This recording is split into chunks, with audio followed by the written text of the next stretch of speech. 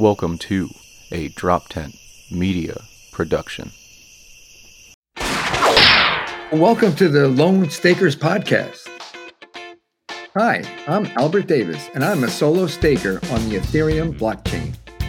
And I'm Tommy Harold, and I'm a solo staker. Both Tommy and I are crypto enthusiasts, navigating the world of Ethereum solo staking. We're not experts, but we're on a journey to learn more. So join us as we explore, learn, and stake our claim in the Ethereum network.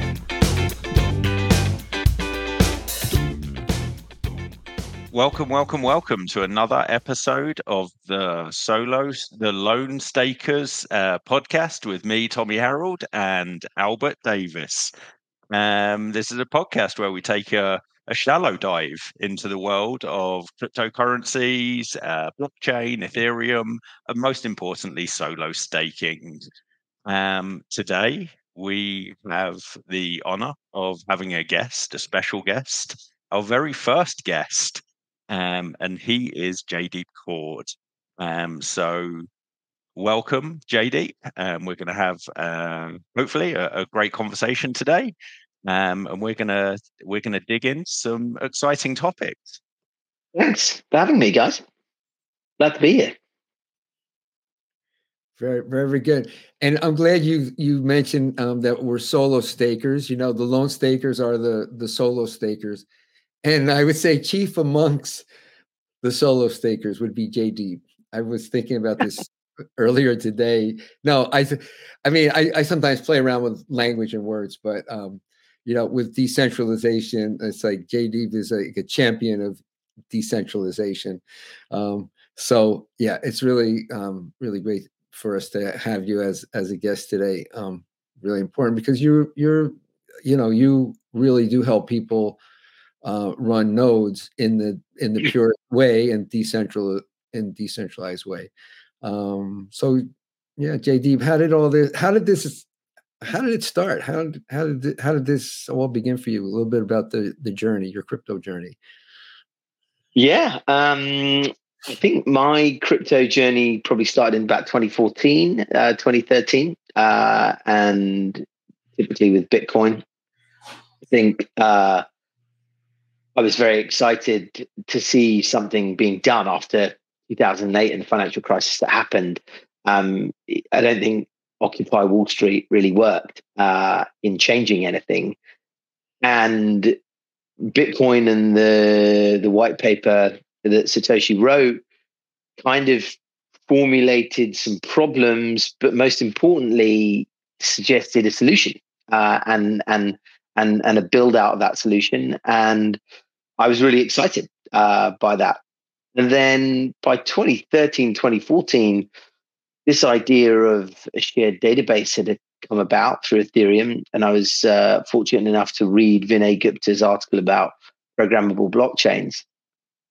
And it was I suppose, changed my life moment, really. I was working working with software teams, trying to build software at scale and, hyperscale, I suppose. And the idea that you didn't need to build out of a database, create all this logic, talk to some other logic to talk back into a database, but there was just one database, struck me as a hugely elegant engineering solution to a couple of different problems. One being this massive wealth centralization that was occurring through data platforms. And then secondly, the redistributive ability for, if Gmail's sort of written using a shared database, then, maybe Google can get 80% of the value, but then maybe 20% the user gets back for putting their data and time into the app. I think that's really where my sort of starting premise was. I think also in looking back at those years, it's interesting to see how wrong you are about so many things and what you think is inevitable from when you first encounter an idea to then where it actually lands up. And when I first encountered Bitcoin, people were talking to me about payment systems and how easy and frictionless it is. Now, I don't think you're buying cups of coffee or pizza anymore with Bitcoin. It's seen very much more as a kind of platinum or gold like asset class that you store and keep safe and see its value go up. Similarly with Ethereum, I don't think that the Gmail application or rewriting a social network using Ethereum has made sense yet, but also perhaps fundamentally because the Web 2 sort of software engineering thought and effort that's gone in to make these social networks and make these core tools we use on the internet so compelling, there's no point re-engineering them. And the ability to do so takes a lot of effort and time, and people are interested in other problems. And where we end up, and where we see Ethereum right now, is this financial fabric for a new digital economy. But I think it will morph into other things as we go along, and so one of the reasons why it's so exciting to be in the space. I want to just comment. I mean, there's so much that you said there. But you're the first time I've ever heard anyone connect Occupy Wall Street with digital currency, and I think really, it's a great and beautiful connection. I mean, I was in New York City during that time. There's a place called Zuccotti Park downtown, and people had camped out there for months and months and months. And there was this feeling of like the Vietnam War protests or something like that, that there was a social movement going on. And then it kind of got shut down and everybody that whole thing disappeared. But the idea of Bitcoin and digital currency sort of having their roots in that same time period. Well, I mean, we know it's connected to the 2008 financial crisis, but the Occupy Wall Street and digital currency connection, I'd never heard that before. So I like that. You mentioned Gmail and the data sharing. The kind of my beef with Gmail, and it's like literally happening right now, is that there's no cost. Since there's no cost, well, there is a cost, but the economic incentives don't seem quite right, because the cost is A, we get spammed, and B, our information is used by Google and other tech companies to do other things like marketing and things like that. And as a user, you don't really like either of those costs. And one of the things that kind of intrigues me, these possibilities of apps that can be built, might have to do with things like having a little micro payment somewhere inside of an app, which would be very, very small, but would cut down, like where someone could send out 1 million emails for free. Now, if it costs them even a tenth of a penny, now to send out 1 million emails could cost them, maybe $1,000, and they might not send out as much spam. Any thoughts on that aspect of this world that we're entering?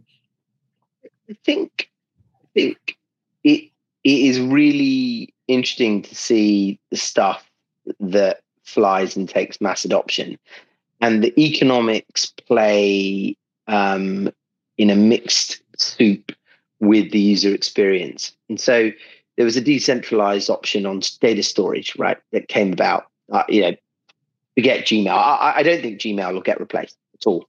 I think Gmail ends up being like water and electricity. It's a core utility. And the thing that's interesting about that is that it certainly isn't right now, from a financial perspective, treated in that way. It's the wealth creation opportunity of Gmail is massively centralized. But you can't entirely blame Gmail or Alphabet for that. I think that's a combination of law of unintended consequences and thinking really hard and working really hard about a great user experience. And again, when Google came about, the idea of giving your very best product away for free, because there'd be this back end opportunity to monetize on data, that was an innovation. Now we see it as a cancer, but at the time it was a real innovation. And so I think that we have to perceive Web3 as being more about an evolution and what we're going to build, rather than moaning about what we have right now. And I'm not suggesting you're moaning about it, but I think that this idea that you can change the economic model a little bit, make the user experience maybe a little bit less than Google, but it's because there's some kind of purity to it, you will see adoption. I just don't think that's the case. And because it's a commodity, because it's like water and electricity, no one cares. They just want to turn the light switch on, right? I think it's a bit like that.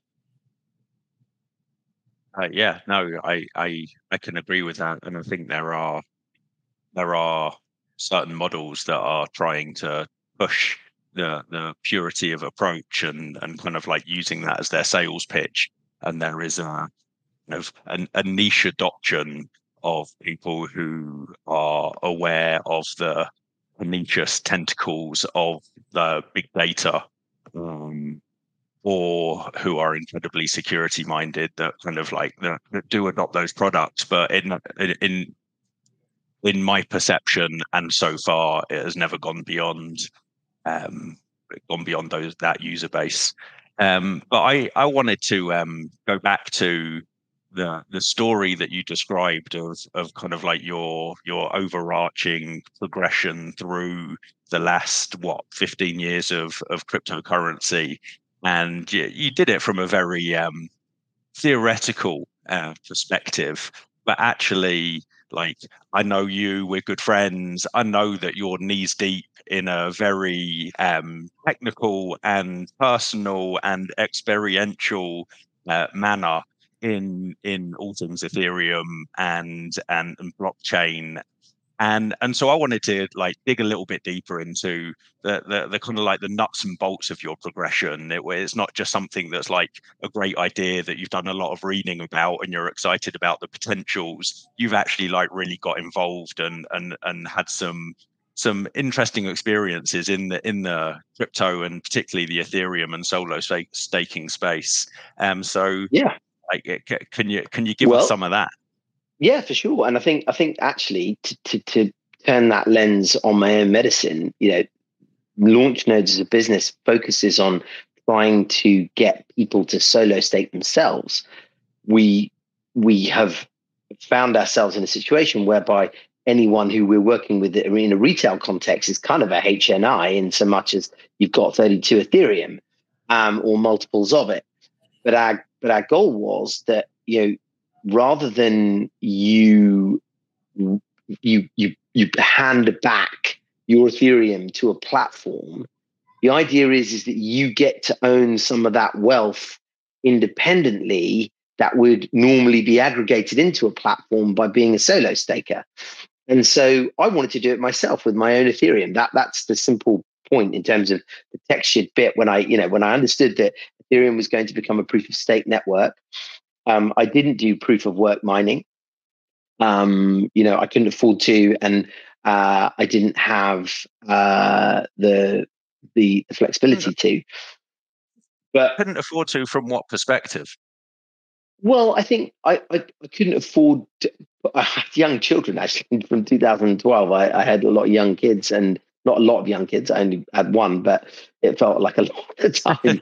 and as any parent will tell you, and then in 2015 I had my second. But the point is that I didn't feel I had the headspace to do the proof of work model. And perhaps that was a mistake, but that was definitely there. And also I didn't feel it was the elegance of proof of stake, right? That's what I was really there for. And so accumulating Ethereum to be part of that and see how that grew was really part of it. And the business we built is about what I wanted to do myself. And going back to that user experience in terms of when it's so good, it's just impossible for people to move. I think solo staking right now has a poverty of user experience in so much as it's really hard. There's a command line interface. You've got to, do all these things. And I think that what our goal next in terms of, trying to solve for solo staking is creating a user interface that still means it's your node on your infrastructure and you're running that user interface on your infrastructure. You're not accessing someone else's platform. But it does give you kind of like a wizard in very old money, so sort of setting up your PC or Xbox 4 or your iPhone, and even older money, maybe, sort of setting up Windows 95. It takes 20 minutes or so. I mean, it took a lot longer than 20 minutes, but you're there and you're completely in control, and you don't need any, expertise from an engineering team. So we have to find, for solo staking, that user interface that feels like Gmail. That's one of our objectives. And I don't know if that's that gives you interesting the that you, textured. If that gives you the yeah, texture that you wanted. no, it definitely does. It definitely does, and it's interesting that you speak about the user interface and kind of where you see yourself and your business at this point, because Albert and I have discussed previously about the kind of like what it takes to be a solo staker, and you sold me on the dream. Like, you are the reason that I am a solo staker. And you gave me the kind of the idealistic pitch about everything that you've just said, essentially, about being part of the fabric, being part of the furniture, and having that stake in the ecosystem, in the environment moving forwards. And I have to be honest, I didn't realize the level of maintenance that would be needed for me to be a successful solo staker. Easy enough to be a passive one and an unsuccessful one, Yeah. but a little bit more time consuming to be a successful solo staker. So, like, from a personal perspective, I would be very grateful for an enhanced user interface. No, But I and digress. no, I think that's super relevant, and I think that it is about this. Our success is about taking the technical hurdle rate down, and for people not to have to worry about knowing the difference between a CloudFormation templates and a Kubernetes config file, and EC2 instances and that sort of stuff. That isn't mass. Gmail doesn't ask that of you, does it? Mhm. And if we wear a bracelet that says what would Gmail do, that perhaps should be be our engineering mantra. But I think it would it would be a lie to say that right now the journey you've taken is easy for others to follow, and the same with Albert. And again, we were talking about Albert's engineering past before we joined the call. It's in part because of that engineering past that you sort of are willing to take move in this direction. Is it worth it? Yeah, it's really worth it. And the forces of centralization and the forces of the user experience. And again, I'd say this forces as though it's some kind of conspiracy. It's not. It's just how we consume as humans digital patterns. Lido is fantastic. Why? Because unlike the three of us, if you only have 0.32 Ethereum, you can participate in stake, and that's brilliant. Mhm. But the efficacy of that user experience has created just a huge draw into that form of staking, which fundamentally weakens Ethereum if there aren't people doing what we're all doing. And on top of which, I think the critical bit that is so important in solo staking, I think this is why this podcast is so useful, is the network's not static, right? It's not about 4%, 6%, 8%. It's about a whole new set of services that are going to be built on top of the Ethereum consensus layer, right, and the beacon chain. And this staked capital, what it represents and what it can be, and as Ethereum grows, like a general purpose technology like the internet does, so it starts being real and meaningful in everyone's day-to-day lives, the idea that the node operators and the validators and solo stakers are supporting that growth and earning from it. It's not a financial investment. When you were a solo staker, you were doing the work of updating everyone's copy of the database and securing transactions. And for doing that work, you get paid. And I think that work is going to be fundamentally very, very important. And it will be only those who are solo staking or approximations as close to it as possible that can support that ecosystem growing and then also earn from it ultimately. JayDeep, I want to go back to a couple of things.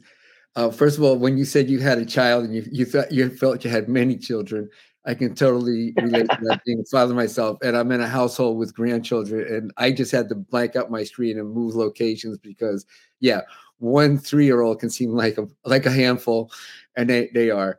I wanted to just for like on the human side, when you set up your first node, I know when I did, there is this moment when you have to sort of basically press a button and send your 32 ETH to the contract.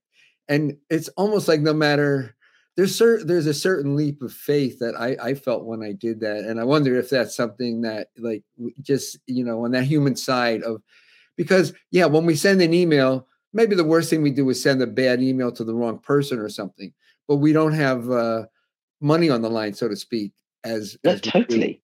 Yeah. Totally.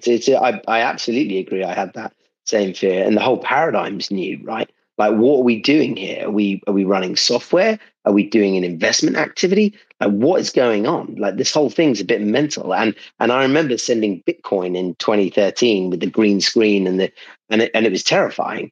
And so it, like the Ethereum deposit contract seems like an evolution from there, but not by a huge amount, It's terrifying. It's absolutely terrifying. And what are you doing at different points? You're like, so what am I updating everyone's copy of the database? Who's paying me? When are they paying me? How frequently? Why are they paying me? What if someone else, wants to get paid? Like these questions are extremely sort of simple in some ways, but then, going back down the rabbit hole to answer them and feel comfortable that you really understand it, and then you understand it at one level, but then you understand it from your actual node and like what it's doing and what it's connecting to and all this stuff. I think there's a lot going on there for sure. So it's terrifying. And I will add to that in the sense of like I am a solo staker. I have one node, so I'm lucky enough that I have enough sufficient finances to fund one node. But I also have children. I have a spouse. We have to, be aware of how much money we have. And so when posing like, oh, I think we should set up this node. It's going to cost us this much money. And then, spouse is saying, oh, well, like, how does it work? Is it a good idea? Like, and like, I don't understand the questions myself. No, exactly. I kind of have a handle on it, but then I have to persuade and answer those questions to somebody else. For sure. It's an interesting process to go through. Yeah. My wife, or as is affectionately referred to by me and the children as management, is perpetually referred to, my endeavor in crypto and as magic beans. She's like, he's getting so excited about these magic beans. Like, I don't know what, whatever they are, whatever they're doing, keeps looking at these screens. I don't know what, it's all meaningless. But yeah, I think that's, and actually I'm sort of, if I'm in a public forum, I should be telling everyone how fantastic solo staking is, which it is, and how getting the user hurdle or getting over the technical hurdle is something that you should do. I think fundamentally, in some ways, it's a story that we're going to see. Businesses are going to want to build that IP into their operations as they leverage staking into building their own products and services. I think the idea that it stays at one layer of like you run your node and you either have a node or you've got liquid staking or you've got a node on a platform as a staking as a service provider. I think there's going to be much more sophisticated service offering than that. And there are banks that are offering, staking right now, I think, firms like Revolut and stuff. And I think that mainstream banks will come to it and mainstream financial institutions will come to it. And as new liquidity and new businesses come in, the idea that all things Ethereum have to be all new, all decentralized, and all kind of protocol based isn't true. Citibank, Wells Fargo, Bank of New York Mellon, these companies know a lot about money and financial engineering and products. And the idea that they're exclusively bad actors who need to be, rejected from the ecosystem wholesale, I think is a bit silly and a bit naive. And it's certainly not what we share. We actively encourage them coming in because I think that they will, bring different perspectives, products, services, and ultimately allow mass participation. That's awesome. I want to just jump in with. I had to do a convincing job with my spouse, and it kind of boiled down for me. I said, well, okay, because she was saying they're gonna take all your money. You're gonna get ripped off. Then I was doing this late night trading, and she was saying you're obsessed with it, because I was doing things on the phone late at night. My bottom line, I said, listen, you can try to talk me out of this, but what if this is like this golden once in a lifetime opportunity? Do you want to be the person that talked me out of that? And that kind of was the one where we kind of moved past that conversation, but it is a real conversation that people want to have. I just want to reiterate what JayDeep says in the sense of, it's great. I'm happy I did it. I was nervous before I did it.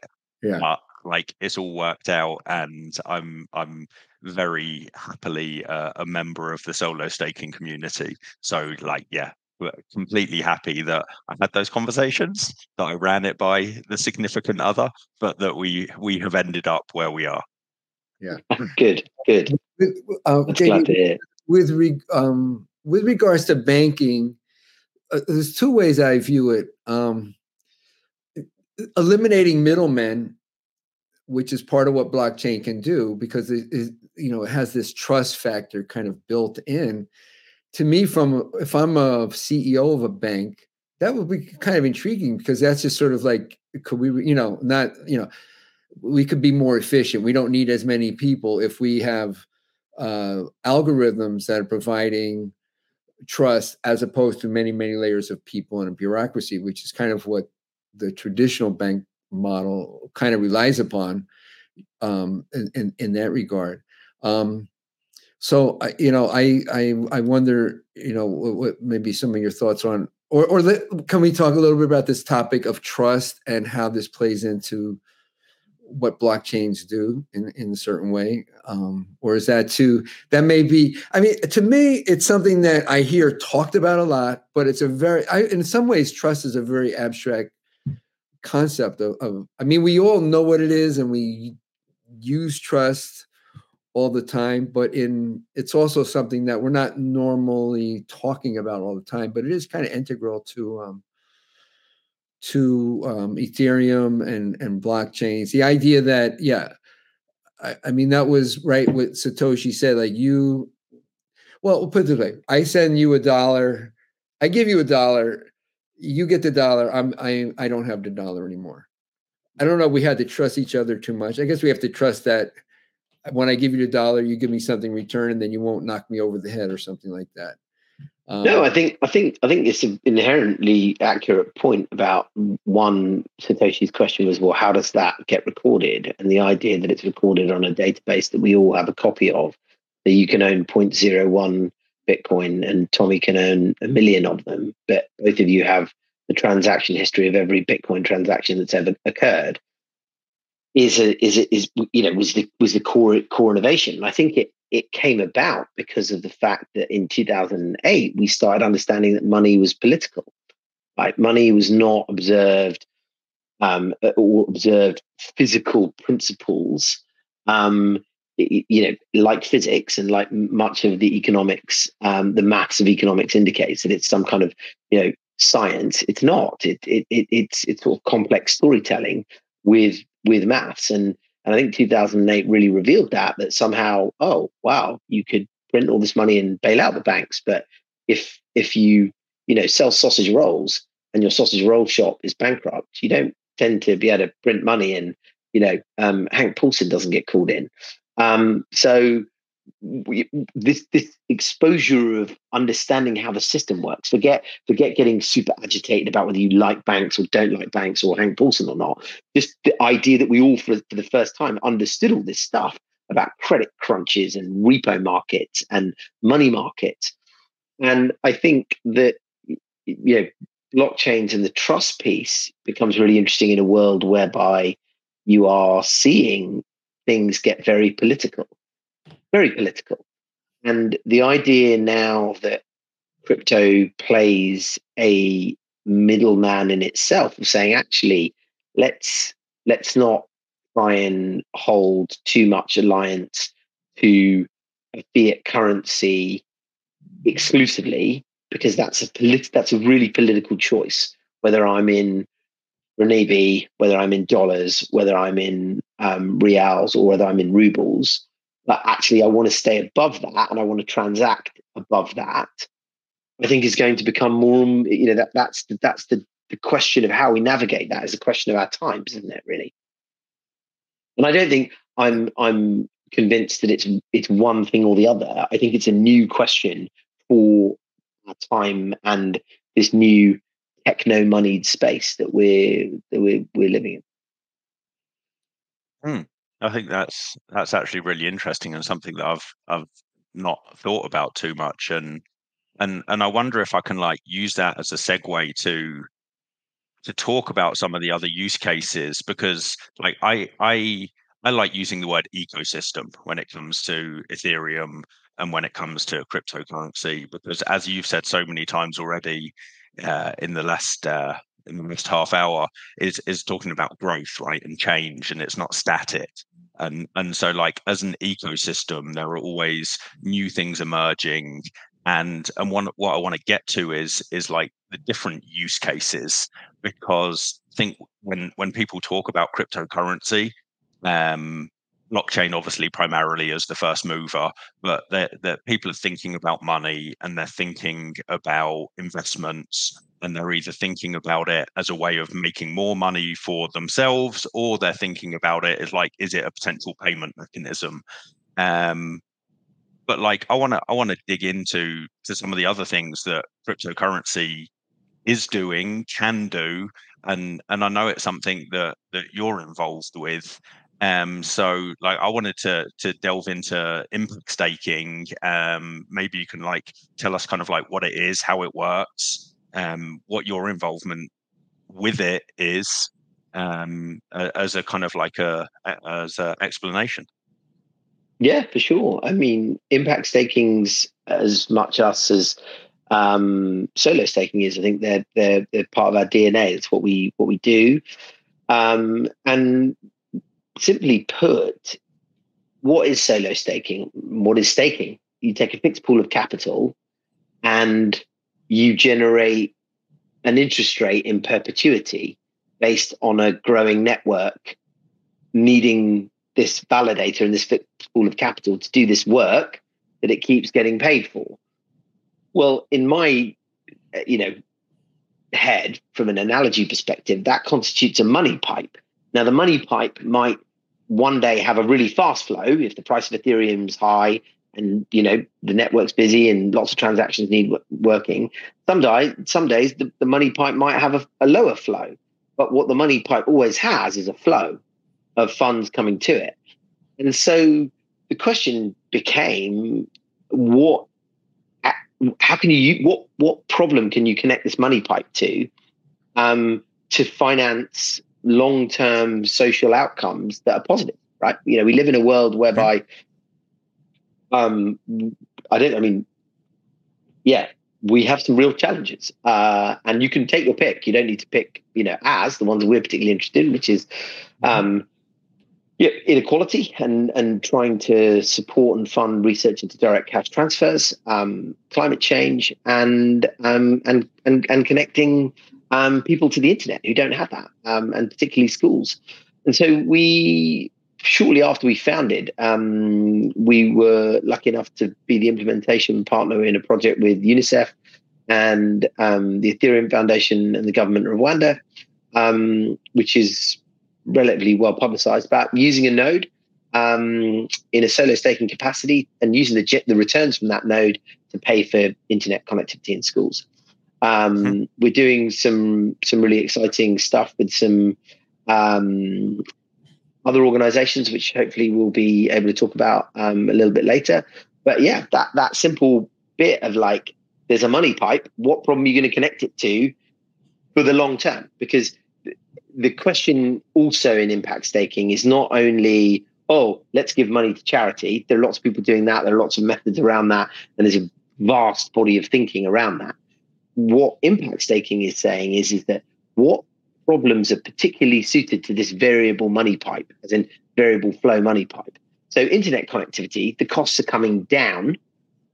It's becoming more ubiquitous. And hopefully impact staking is going to see an increase in what staking returns are. And actually, since we started that project, what I think is really interesting but undesirable ultimately is that Ethereum lost 50% of its value in that time period, right? So the number of schools that could have been connected versus what they are now with the price of Ethereum is something that has to be factored into any model that factors this in. And I think it's all work under progress right now. It's not like a finished thing that you can drive out the parking lot. We're working on what are the right causes to kind of fund with this that can handle that variability in funds. What's the governance model? What's the level of open sourceness that needs to be done? And crucially, internet connectivity is also great because you can pay easily for the data that you're coming back from the the internet connection you're getting, ping time, circuit availability, the geography of where the circuit is. These are all things that Giga have spent a lot of time thinking about, and so it naturally plays to being funded by staking. But I think other use cases we're going to have to do that work. When it comes to planting a virtual forest with different organizations that are looking to do that, like Freedom. How would you use staking returns to do that? And building out the use cases, open sourcing that data so people can learn and build. And also, crucially, impact staking is bigger than us. Like we've sown the seed, but we want everyone in the staking ecosystem to be involved. That's Lido. That's staking as a service provider. That's exchanges. This is not a concept that is that complicated, nor should it be controlled in any way. It should just find 1,000 different experiments to propagate. But yes, we're very excited about it. Can I do a slightly devil's advocate type of question there? So what would the advantage of using Ethereum as a money pipe mechanism versus something out of traditional finance? Why couldn't somebody just open up a money market account and give or a CD or something like that and give the interest from that to also go towards say internet connectivity? What's some of the differences there? I think the difference is the operational nature of the activity of Ethereum staking. So it's not an investment activity whereby you buy a security and you hope it goes up in value, and then the investment of the dividend, the interest rate or a dividend, you then give away. You're performing an investment activity and then you're giving away the potential returns from that investment activity. In staking, you're doing some operational work, right? You're committing the capital, which gives you the right to stake. You're doing the work of updating everyone's copy of the database and securing the network. And for doing that operational work, you're paid. So it's like going to McDonald's and giving 50% of your salary, away.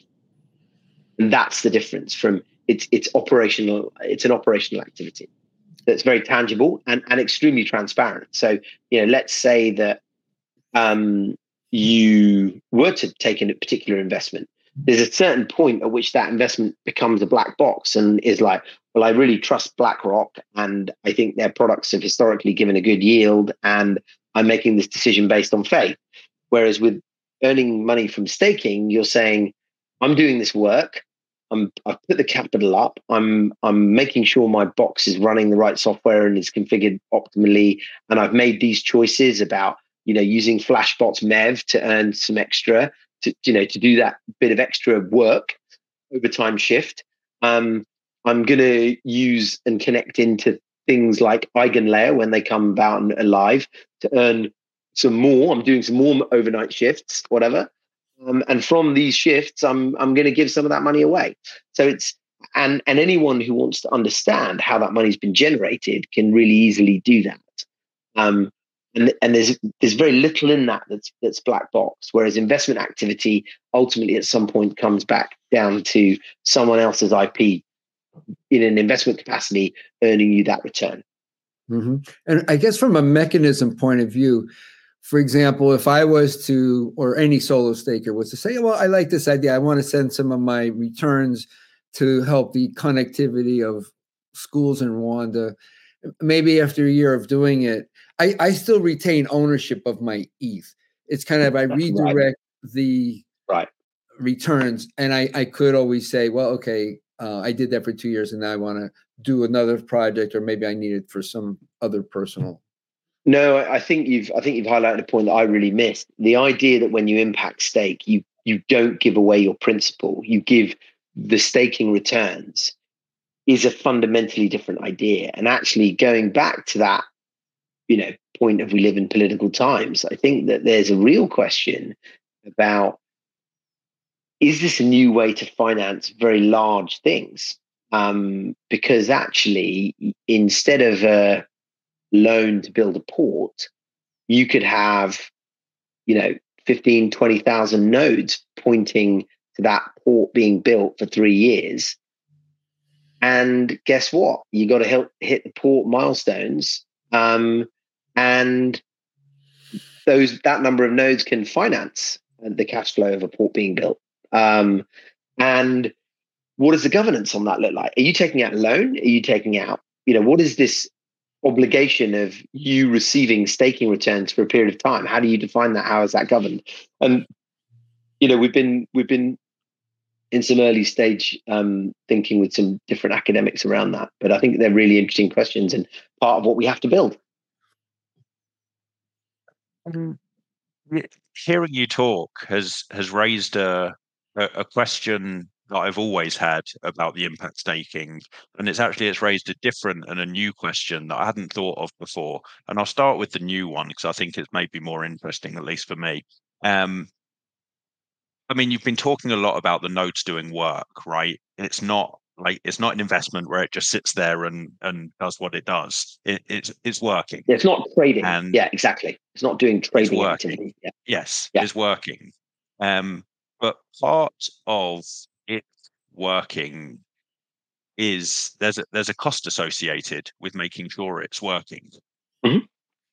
In whether that's like a human resources cost or an IT hardware cost or electrical, and so the balance of that cost versus what you get out of it, and who that person is, because the node works, but somebody works to make the node work as well, right? Cool. And so I would imagine that's a consideration that needs to be factored into the architecture of how it's all arranged and set up.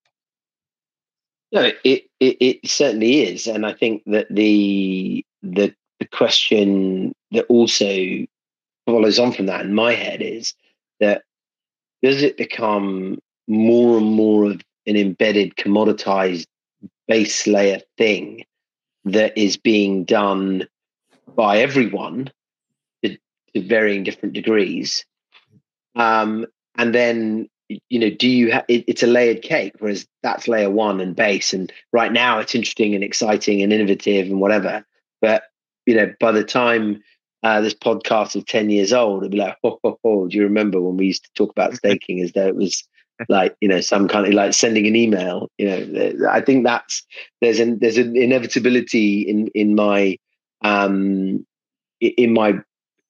head about how we saw what Web 2, that journey. Some of those journeys are about the inherent nature of digital systems. They're not anything. When Web 3 and blockchain and Ethereum isn't going to see anything different. It's going to see those same patterns emerge. And I think it's still out whether in 1996, data center companies and companies that sold bandwidth were treated as being part of the internet economy. By 2006, or even by 2004, it was very clear that the application builders, firms, were the ones who were going to take all this money. No one cares about bandwidth companies anymore. And so within the Web3 stack and within the Ethereum stack, where does it sit? It's really interesting. And within staking as well, is that, can you have 100 Lidos, which is what's being kind of talked about now in terms of, there are loads of different liquid staking providers. Or actually, is there some real inherent first mover advantage? And again, we're talking the solo staking podcast. We're talking so much about Lido, but I think it makes sense. They're the monster in the room. They're a protocol, right? If you want to send them a letter, it's not like writing to Coca-Cola, or Blockdaemon for that matter, or Coinbase. They're a protocol, permissionless protocol governed by a DAO, a decentralized autonomous organization. And so all of these new concepts mean that, I suppose the real answer to your question is, I have no idea. But I think I have no idea how it ends up stacking up. Well, let me jump in there. I want to, this is going off on a tangent, but it's something that me and Albert have talked about before. When you say that Lido is a protocol, like I don't really know what you mean when you say that. And I would love for you to kind of explain to me in layman's terms what that really means. Yeah, for sure. It's actually really simple. Is that it's a smart contract. It's software that's been written to smart contracts that are deployed on the Ethereum blockchain, and then the user interface you do when you say I've got 0.2 Ethereum and I want to stake it on Lido is a user interface that interacts with those smart contracts and invokes them. And the Lido protocol as a treasury gets paid every time its smart contracts are used. And the network, Ethereum, has to process those smart contracts and make them work. And so it charges a fee. And so it's part of that growth of the network. The more usage, it's like Gmail coming online or Facebook coming online. Now all of a sudden the internet's even more busy, right? In the same way, Lido is a protocol that uses Ethereum and works to support it at its base layer. But it's when someone says it's a protocol and it's permissionless, it means that the business, the logic of it has been written in smart contracts, and those smart contracts run on the blockchain. And then you have a user interface into those smart contracts. And that's how it works. And what's really amazing about that is how efficient it is to build things in that way in terms of the amount of code you have to write, and compared to trying to do another Google, right? But at the very top of the tree, Mr. Lido is still sat there going, oh, let me count all my money because there's so many Lido nodes that are generating those, like what you were talking about. Yeah, I don't want to be. I'll let's go before I'm become this Lido love fest. When I first understood proof of stake, and if you remember back in 2019, 2020, it was Rocket Pool that looked like they had a model that was going to allow mass participation with less than 32 ETH, right? That's certainly how I saw it, right? And when Lido came along, I was like, are you out of your mind? Who is going to give like a clean, pure ETH and get some kind of shitcoin for it that says stake ETH or whatever? Like, that's crazy. That's never going to work. Again, lessons in being wrong. And again, they created a deep pool of liquidity. They had, people who really understood and had an incredible vision for this, and they put that liquidity there. And so, yeah, it works. It works, and it's a super compelling user experience. It's almost parasitical now, and it's almost, I think, become too effective for its own good. And there needs to be some redress. And people, again, coming back to the Occupy Wall Street bit, I'm not big for moaning. You got to build, right? You got to build something that competes and provides a service to people that's useful, that means that they can participate as well. So I think that's the job of the ecosystem as you define it to do. I think it's an example also of the power of code, and in particular in finance, because it's finance is really information, and code deals with information. And so apparently it's possible to write, and that's what Ethereum allows, right, is coding into this financial system. And clever people are able to come up with all sorts of things So what we're talking about now is the ability to almost automatically through code put up and I guess take down staking nodes, but it's only up to the imagination of programmers and people that can dream up business cases of what else could be done this way. It's just a fully automated system. No, agreed. And I think that to Tommy's point about like what does it mean to be a protocol? Let's move on from Lido and talk about Compound, right? Compound's a money market. Now, again, going back to 2008, a money market is something that only a sophisticated financial institution with not even millions, probably billions of dollars could use, right? In that I've got a short-term need to borrow, X $100 million. I've got a surplus for 12 hours of X billion dollars, and it all matches out, right? Now you can do it with $50 or $500 million using the Compound protocol. And it's taken innovation that was available only to super sophisticated investors and institutions and democratize that. So again, this idea of the protocol and what it means to embed your idea and your business into smart contract logic, and then that logic pays you for the time it's useful. And then when it's not useful, it either morphs and into something else, or it goes away, or it becomes this new bit of infrastructure in a permissionless, decentralized, blockchain. And I don't think that's necessarily understood, because it actually completely challenges the idea of a business in its own right, like, and the away day and the T-shirt, right? When all you're writing is smart contracts, and you're like, yeah, and when it stops being useful, stop getting paid, and we'll move on, right? You're like, wow, okay, I get it. So, and everyone's getting paid in a DAO structure for doing particular chunks of work and whatever, and it's a totally new formulation, really. So I shouldn't be saying that it's just smart contracts, what a protocol is. The whole new sort of different model of what a business and like a collective endeavor of a group of people coming to try and build something looks like. I'm having almost like an aha moment here. Way back in the day, I used to write code for automating different things, mostly in spreadsheets, but I was a whiz at that. I could write some really mean VB macro code, and it would do stuff. And I used to think, it would be great if I could just get paid each time this code runs. And I think that's kind of what a smart contract in some ways is sort of. Exactly. It's like a very specific thing. And when it's used, the creators of it get something.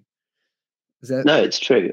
Yeah. And I think again, going back to the real world and why I'm excited and terrified in the work of what we're doing is we've got to get people participating, right? The asymmetry in knowledge around this is a problem, and I think it's great. This podcast hopefully helps to some extent to share some of these ideas. But if it only sits in the hands of a very few, that's not great, right? And you actually read my mind, JayDeep. That's exactly where I was wanting to go. We, the three of us in this conversation, we're all solo stakers. We're in the solo staking world. We're happy to be here, and we understand the role that we play in the decentralized ecosystem, right? And how crucial it is that it's decentralized. And so we have these monsters in the room, and we want to have more of us, right? We want to have more pussycats in the room. How do we incentivize and market the not just your services, but this way of being in the ecosystem? How do we evangelize? How do we get it out there that, like, come on in, the water's fine? I think bizarrely, it's not what you might think, because you think it's some kind of sort of kumbaya campfires. I think it's small business. I think that's perhaps the answer, is that for you, after a few years of doing this, go, actually, you know what, like, I know enough about this, and I'd want my family and close friends to have exposure to this. I don't want to, run a fund or whatever, but we'll have a consultancy contract, and I'll take their Ethereum and however much they can afford and aggregate it. And we see different crypto businesses that are forming that are small that want to use staking as a base layer, but they want a solo stake, right? They don't want to give it to another platform, and they don't want to give it to Lido. They want to be part of the core network and have innovations that they can upsell and create. And I think that's what it is. I think it's small businesses that want to be build and want to innovate and have their own trusted relationships with capital that will deploy to them. And it's that muscle that I think that builds. And then again, which isn't sort of as folksy, but I think Citibank, Goldman Sachs won't stay out of this forever, whilst there's a 9% yield on solo staking, right? It's likely they're going to want to come in, and they've got useful value to contribute and partake.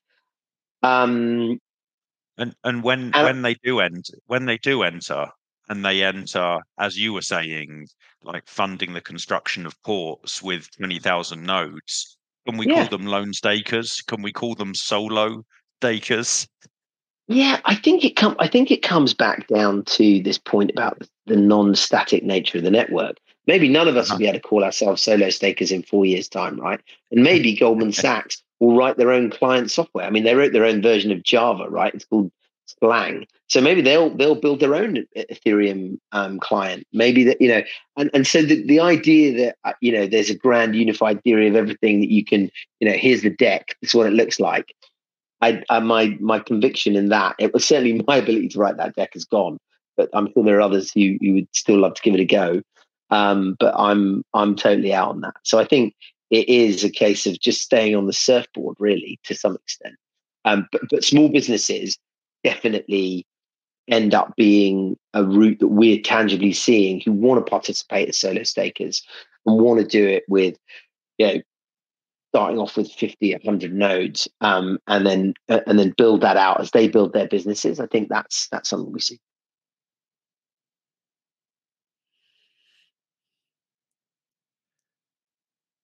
Well, that is fascinating in so many different ways, and I don't know if we want to go much longer. Maybe want to touch on this newfangled thing that has come down the pike, that Tommy alluded to at the very beginning.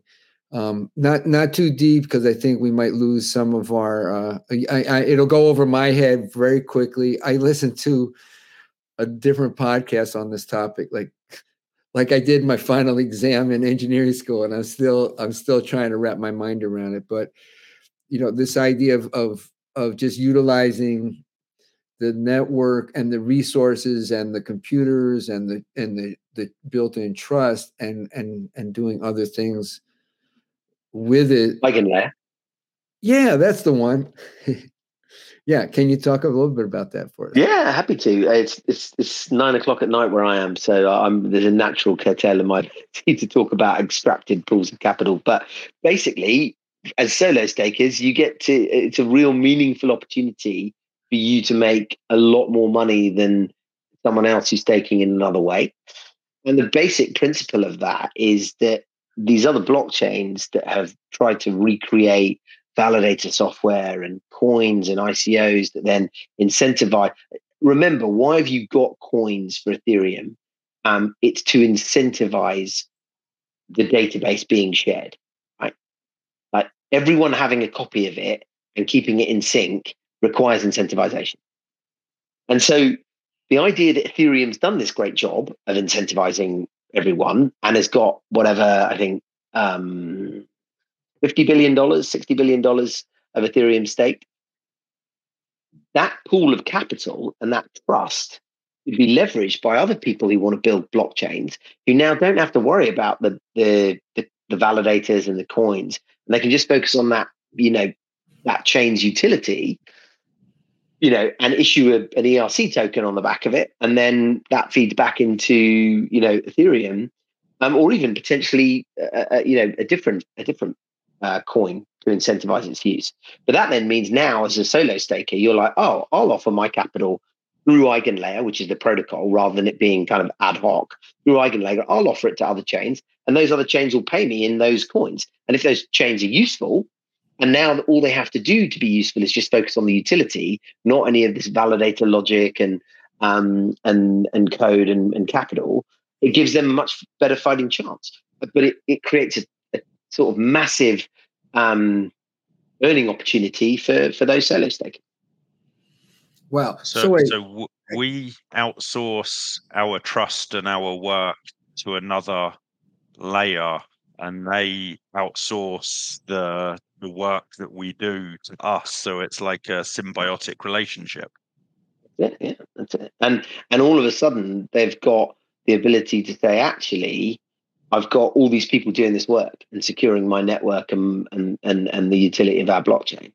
And if you look at the quality of the software on other chains, and we work with all of them, and you look at the level of centralization of how those chains run, it's just there's no need. There's no need, and it's a great invention.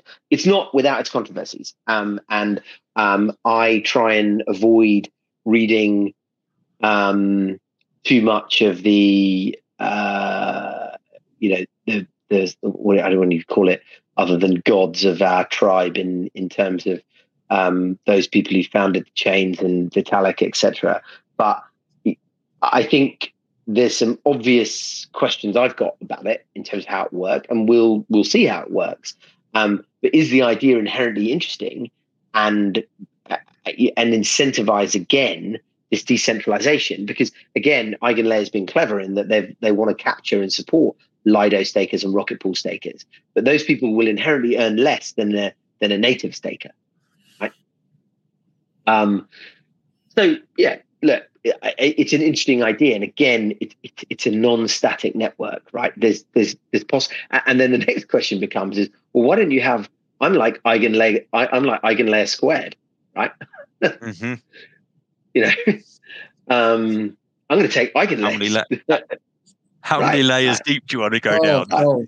Right. Yeah, and then you give them like, how many CDOs squared do you want to go? Right. I think we got to CDO cube before the entire financial world melted down and Lehman Brothers collapsed. But yeah, and I've talked about it in a blog post multiple times that even with Ethereum, it's financial engineering, a lot of it, and that financial engineering has some super positive aspects, namely that you and I can get an interest rate by doing this work without a bank and an intermediary. We could have access with $50 to money market functionality that 15 years ago was never available without $50 billion. Super positive innovations, but it also comes with the idea that these are regulated, that people can be defrauded easily, and the next question is, what actual practical utility is it serving in the real world to real people in meat space, right? You can't keep engineering your way to returns that no one can understand and that are completely abstracted and that don't improve and make meaningful living on Earth, breathing oxygen, wanting to have children, dogs, cats. So there's got to be some real world utility. People are finding in there for sure. Yeah, because if they can't find it, then it's not going to have value, and then something else will get invented in its place. Clearly, a solo staker is someone who somewhere in their bones says, this is meaningful, this has value. I mean, maybe we were convinced and hyped into something, but I feel personally that it's a lot deeper than that. It's just sort of understanding how the world works over a lifetime and saying, wow, this is something new, different, and I can understand why it would be valuable. And so I'm still bullish about Ethereum and staking, and that new things come up. But of course, they do have to have a real world value connected with them. Yeah, I think so. And I think I look forward to listening to other guests on your podcast with their perspectives, because I think, mine's one. We've gone relatively far and wide. But for you guys, one of the things that I'd be really interested in asking is that as solo stakers, in very much the, doing the minority sport, what are you most excited about as solo stakers? In the next 12 months, let's say. I'll take one on that. I mean, well, from staking point of view, I like, it is kind of minimal amount of effort. Returns come in. Every once in a while, you get a sort of a little boost of income that is very nice. And it's a learning. Like in order to understand this, I felt like I had to have some skin in the game. And so, I just find it fascinating from an intellectual point of view, also just to sort of pay attention and be. So by the boost, Albert, do you mean you as in getting an execution layer return? Yes, something called an execution layer return, right? And then, Tommy, does life feel different now? It's not just pretend money on a validator node, but it's real money coming into a wallet. Like, what's your collective? Well, it's interesting actually, because when you asked that question, I went into my brain and I was like, oh my, how do I answer that question?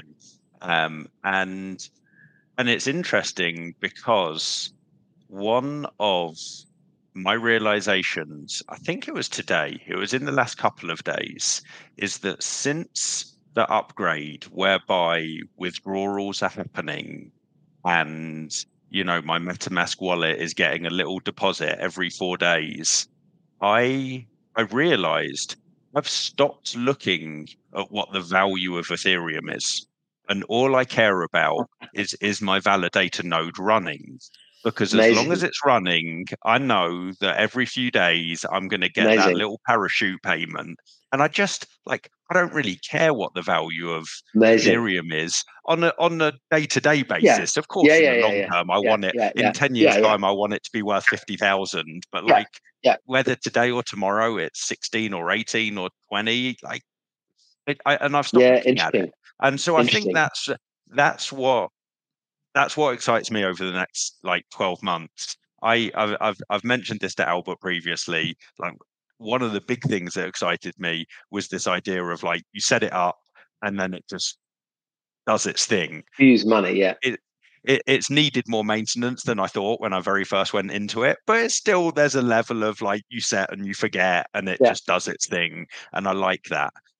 But now with the withdrawals, that's I find that exciting. And I'll tell you, one of the things that I'm, I guess, not scared of, but somewhat anticipating is that now that I'm getting these parachute payments, I've got to figure out what I do with this stuff, because it's not having a node is easy, right? You've got 32 there and it just does its thing. But I'm very, very slowly accruing a little bit more and a little bit more that's not on the node. And now I've got to decide what to do with it. And I don't know what to do with it. And I'm too lazy and busy with other things to put the effort into making that decision. But I guess that's something to look forward to. Buy me a margarita next time you see if you're looking at things to do. That's put that on the to-do list for sure. Okay, you're on. Oh, sure. This has been a fascinating discussion with someone who is really a leader in the solo staking space, JayDeep Korde. And so really grateful. Thank you so much, JayDeep, for sharing your insights with us. Thanks for having me, guys. It's been a real pleasure. Thank you so much, JayDeep. Always a pleasure. Yeah, take care. Cheers, fellas.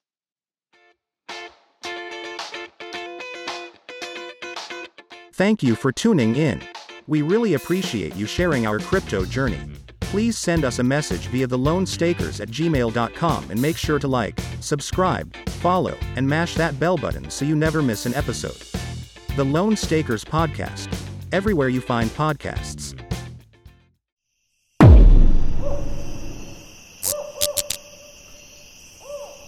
This has been a Drop Tent Media production.